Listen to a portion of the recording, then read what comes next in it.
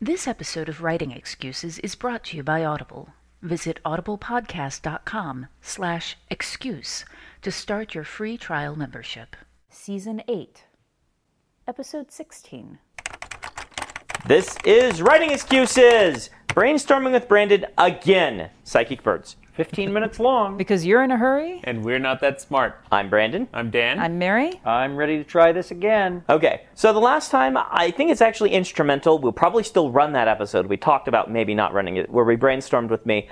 The story just didn't grab me. This is going to happen. I think it's actually very useful for us to have stories that just, not everyone is going to be a knockout of the park winner. Yeah. And I think it's vital that you hear that. And that is actually why I do my thumbnails, and then see which one grabs me. Right, and I have things like that. We all have scraps of stories, but just to give it another try, maybe this one will fail too. Maybe we'll get something out of this one. I wanted to try brainstorming another story for me to try writing, using something of the writing prompt from the last week's episode, Psychic Birds. The idea of a little bird that you keep on your shoulder that gives you some sort of psychic, magical, or whatever bonus because of how it evolved is fascinating to me. The idea that I used was, the one that keeps away the hunters. When it's on your shoulder, the hunters that sense for empathy or whatever, or emotion, or mind, thought, can't find you, and so you're invisible to it. But then I thought of all sorts of other birds, ones that give you an ESP, that let you see when your eyes are closed. A bird that does whatever, these different breeds of birds that we're on a planet that humans have landed that have psychic bird things. Where can we go with that? We need a plot, is the problem.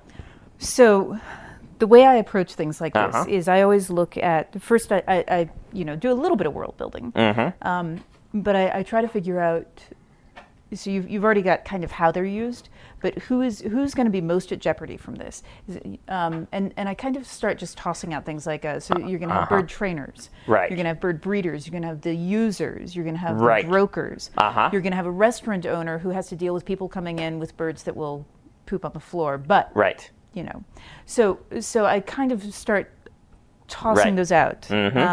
Okay, so I'm interested in anything in there. An explorer who has a psychic bird, just a member of society who has a psychic bird. I kind of like explorer. I kind of like the idea that this is a frontier sort of thing. When you talked about maybe human settlers who've landed on a planet and have adopted these native things, right? First place my mind went was, do they still work when you take them off planet, and do they then become a galactic commodity that everybody wants? That's cool. Or do they need a group collective in order to work? Yeah. And see, that was what I was actually thinking, is the discovery that we've got a frontier planet for the better part of the last 15 years. We've had an explosion in the proliferation, the use of these birds. And part of our story is the discovery that, how do the birds feel about this? There is a bird collective intelligence. I don't want to say hive mind, but maybe it's similar to that. That up until now has felt like cooperating with humans and helping humans is good because our numbers are increasing. You're helping us keep predators away by adding to our senses. But now something that you're doing is not good for us. I want the birds to be animal intelligence. Animal intelligence. I want them to be animal intelligence. I'm just going to throw that there.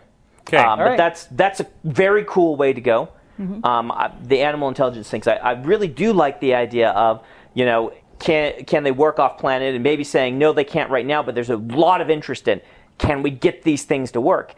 Or things like this. So you've got a trader then who would be very interested in trying to get those to work. Yes, that's definitely a possibility there. And if you've got, like you said, the ESP bird or a mind reader bird, then whatever galactic government you have, everybody's going to want one of those. Yeah. Right. So we've got a couple of possible characters there. Yep. So the next question to ask is, what are the implications of this? Right. And that's going to probably depend on the scope. I keep trying in my head to push this fantasy, even though we've talked science fiction about it the whole time. For some reason, I just keep trying to push it fantasy. Going back to fantasy, I love the idea that one person could have several birds, but only pick one at a time. Right. And so they would have like some kind of a dovecote or something where they keep 20 different birds and have to choose, which one am I going to slot into this mission, so to speak. Yeah. The other possibility, you can only have for whatever reason, you can only have one bird at once. Yeah. And yet we've got somebody who has managed managed two birds, and the second bird is psychically unlinked, but will psychically link to somebody who's standing close to you and give you the ability through your bird to read minds. And so we have somebody who has broken the rules and has become, the worst sort of spy. Okay, he's hacking your bird. He's not just he's hacking your bird and you. Right. And he's got the second bird is, a little pocket bird. Right. It's a baby of the bird on his shoulder, which is why he's able to do this. Okay, let's push this. Let's say more fantasy. I'm liking that a lot. What if it's a new world sort of thing?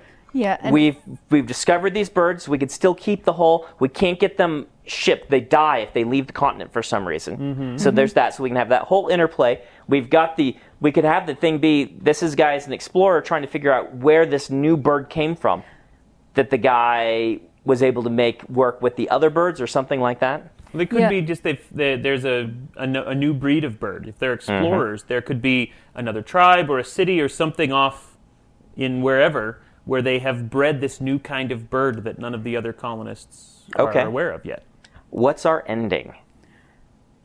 See, we don't have enough of a story for an ending, do we? Or see, I think personally, I think you're jumping way. See, I build my books around endings. Yes, and you'll hear this when we did the things with you and with Dan. I was always jumping to what's the ending? Where are we ending? How's it going? Yeah. And I couldn't really see the story until I saw how it ends. Right. But one of the things that I was asking when I was saying what are the implications of this, is that allows you then to ask how can it get worse, which I think then reads to the how can we resolve this? What are the possible endings? And one of the other things that you have, for me, in looking at possible endings, are like what do your characters want? Yeah. And so for me, I feel like if it were me doing this, I wouldn't have enough groundwork laid before I could start jumping to endings. It's like, I could have, the ending, the bird dies. The ending, the bird lays a double-yolked egg, and for the first time, people can have two birds at the same time. Right. The ending is that the avian flu comes, and you can no longer carry the bird because it's going to, kill everybody. It's like, there's so many different endings. You mentioned avian flu. If our protag, she's a doctor, and she's got a bird, and the bird helps her be a better doctor through recognizing the pain of the people around her. Okay, she can more accurately gauge where it hurts, and is a fantastic doctor as a result. And we have a plague, a sickness that is sweeping through the city, and she is trying to figure out, why people are getting sick, what the problem is, and we ascertain. Our ending is the discovery that there's a parasite living in the bird poop, and we have to kill all of our birds. Wait, no. That just sparked me on something else. Okay. What if what's giving them the psychic power is not the birds, but the parasite? Oh. And so the twist is we're using the birds like a parasite. We're symbiotic with the bird, but this has already happened. The birds figured it out. First. And it's the worms that the birds go eat. And the story could be these birds, when we first catch them in the wild, it's great. We get all these powers, but then the ones we raise don't have the power. And the explorers, they all think, it's got to be something about the bird society. And he's out trying to find them. And your ending is it's the worms. And if we just give ourselves the worms, we could actually... We don't need those birds. We don't need those birds. But then he's like, do I tell people? Because the birds are cute and awesome. And that's a cool ending, I think, right there, because it lays the theme on top of itself with the symbiotic sort of thing. And then you play that up in the theme. We've created the symbiotic relationship that people love their birds, but it's really the worms the birds have. Yeah. Everybody in your crew identifies as either Big Mac Burger, McNuggets, or McCrispy Sandwich. But you're the Filet-O-Fish Sandwich all day. That crispy fish, that savory tartar sauce, that melty cheese, that pillowy bun. Yeah, you get it. Every time. And if you love the Filet-O-Fish, right now you can catch two of the classics you love for just $6. Limited time only. Price and participation may vary. Cannot be combined with any other offer. Single item at regular price. Ba-da-ba-ba-ba. All right, we need to stop for a book of the week. I'm going to go with an old favorite, The Wizard of Earthsea by Ursula K. Le Guin. Partly because she is just the queen of taking an interesting idea and running with it. And taking it places that you really don't expect it to go. I really probably don't need to tell you about this book.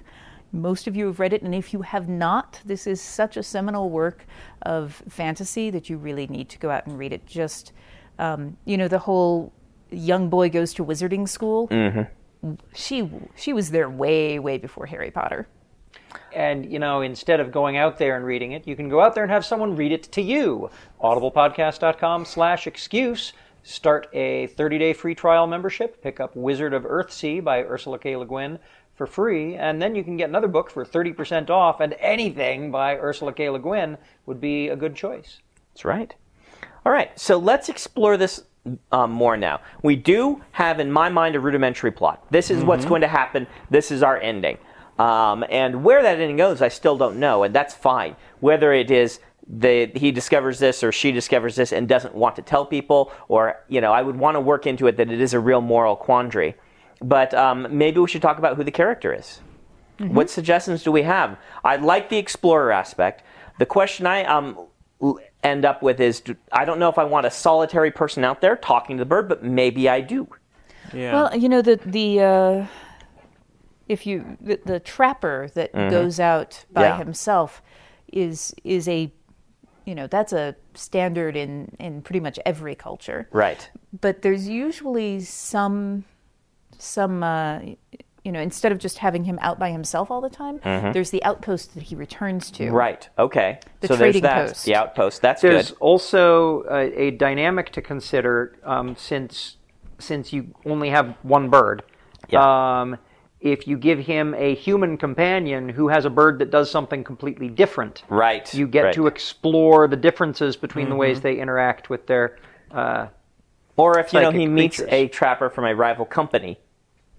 Yeah. And they're like, all right, let's work on this together because it's for the good of the birds or whatever. At this point, with a story like this, what I would be doing, since we're following the process, I'm now kind of excited about the story. I'm like, I now am looking for extra coolness, right? Mm-hmm. I would be saying, okay, let's look at my setting. How can I make the setting interesting and cool? What can be distinctive about it? If I'm going to have a setting, I don't want it to just be something generic. Even in a short story, I want it to be something that you read and say, wow, that's a different take on this setting. I want to be trying to do that with character also. The plot feels original to me. So where could we set this? What is this planet like? What could be interesting about it? Well, lots of cool and interesting birds suggests to me jungle, at least in part. I like that jungle idea. Or Pacific Islands. Right, okay. Which could be really fun if this is almost an archipelago kind of a situation. Archipelago. Lots of little boating. Yeah. Yeah. And actually, this raises also the question: if we've got the archipelago, and if the worms are something that can in fact infect people and give them the same ability, then they would be able to do that to other creatures. Right. So perhaps this archipelago is filled with poisonous creatures. Right. Well, it comes back to the original concept of the bird keeps the predators from finding me. Yes. And that's why we started using the birds. As we started to colonize this planet, we just got eaten. Or we sailed across whatever it is that it's going to be. I would probably shoot even for an age of industry in this. We started colonizing this continent, and we just kept getting eaten by these big monster things, but they never ate the birds. Mm-hmm.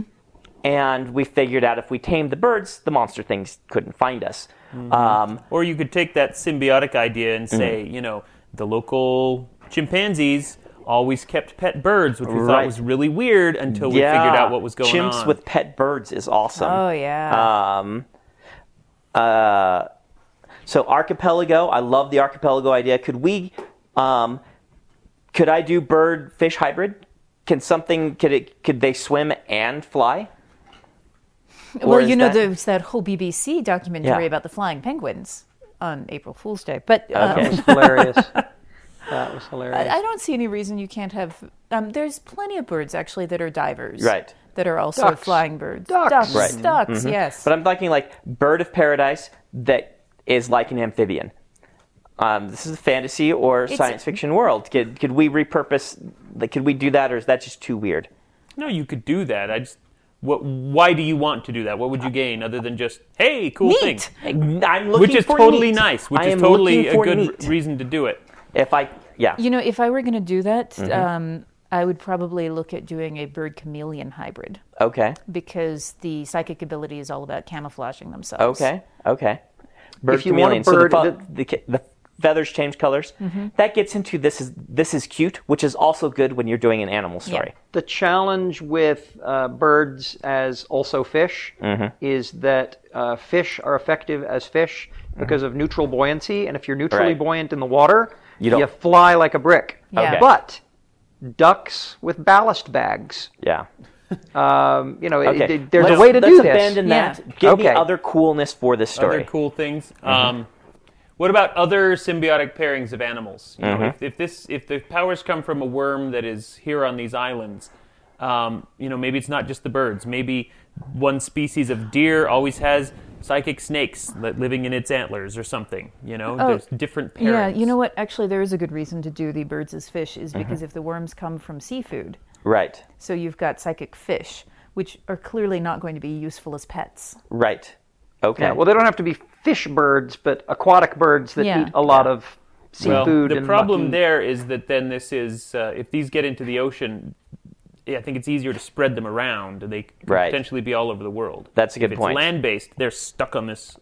Yeah, they're stuck in the archipelago, and the question is, why haven't humans figured out about the worms yet? And the answer could be the archipelago is really, really dangerous. So we go in, we capture a bunch of birds, we bring them back, they work, but the children don't. Yeah. I'm liking that. Cool monsters also is great. Yeah. Explore cool monsters and if it's not just an archipelago, but if it's volcanic. Okay. So then you have hot mud baths, you have swampy things, and you've got earthquakes. Right. And that can be one of the things the birds warn you of. Okay. Birds warn you of earthquakes, birds warn you of volcanoes, and you take the birds back to the mainland, and the birds manage to predict the super caldera volcano in time to save civilization. If this is an Sorry, island, the book just got bigger. An island empire here. An island, a bunch of islands that are so dangerous. They're full of earthquakes and volcanoes and predators. One of your cool elements could be that the civilization that's grown up around here is actually all water-based, like the jump cities around Hong Kong. Okay. Yeah. And so they all live on boats, and the cities can kind of move around with the weather. And it's only the trappers that can venture into the island looking for more birds. Okay, cool. We've got a really cool story here. I'm very pleased with this. I think we're out of time. But writing prompt. Okay, I'm going to not use fish birds, and I'm going to make you use fish birds.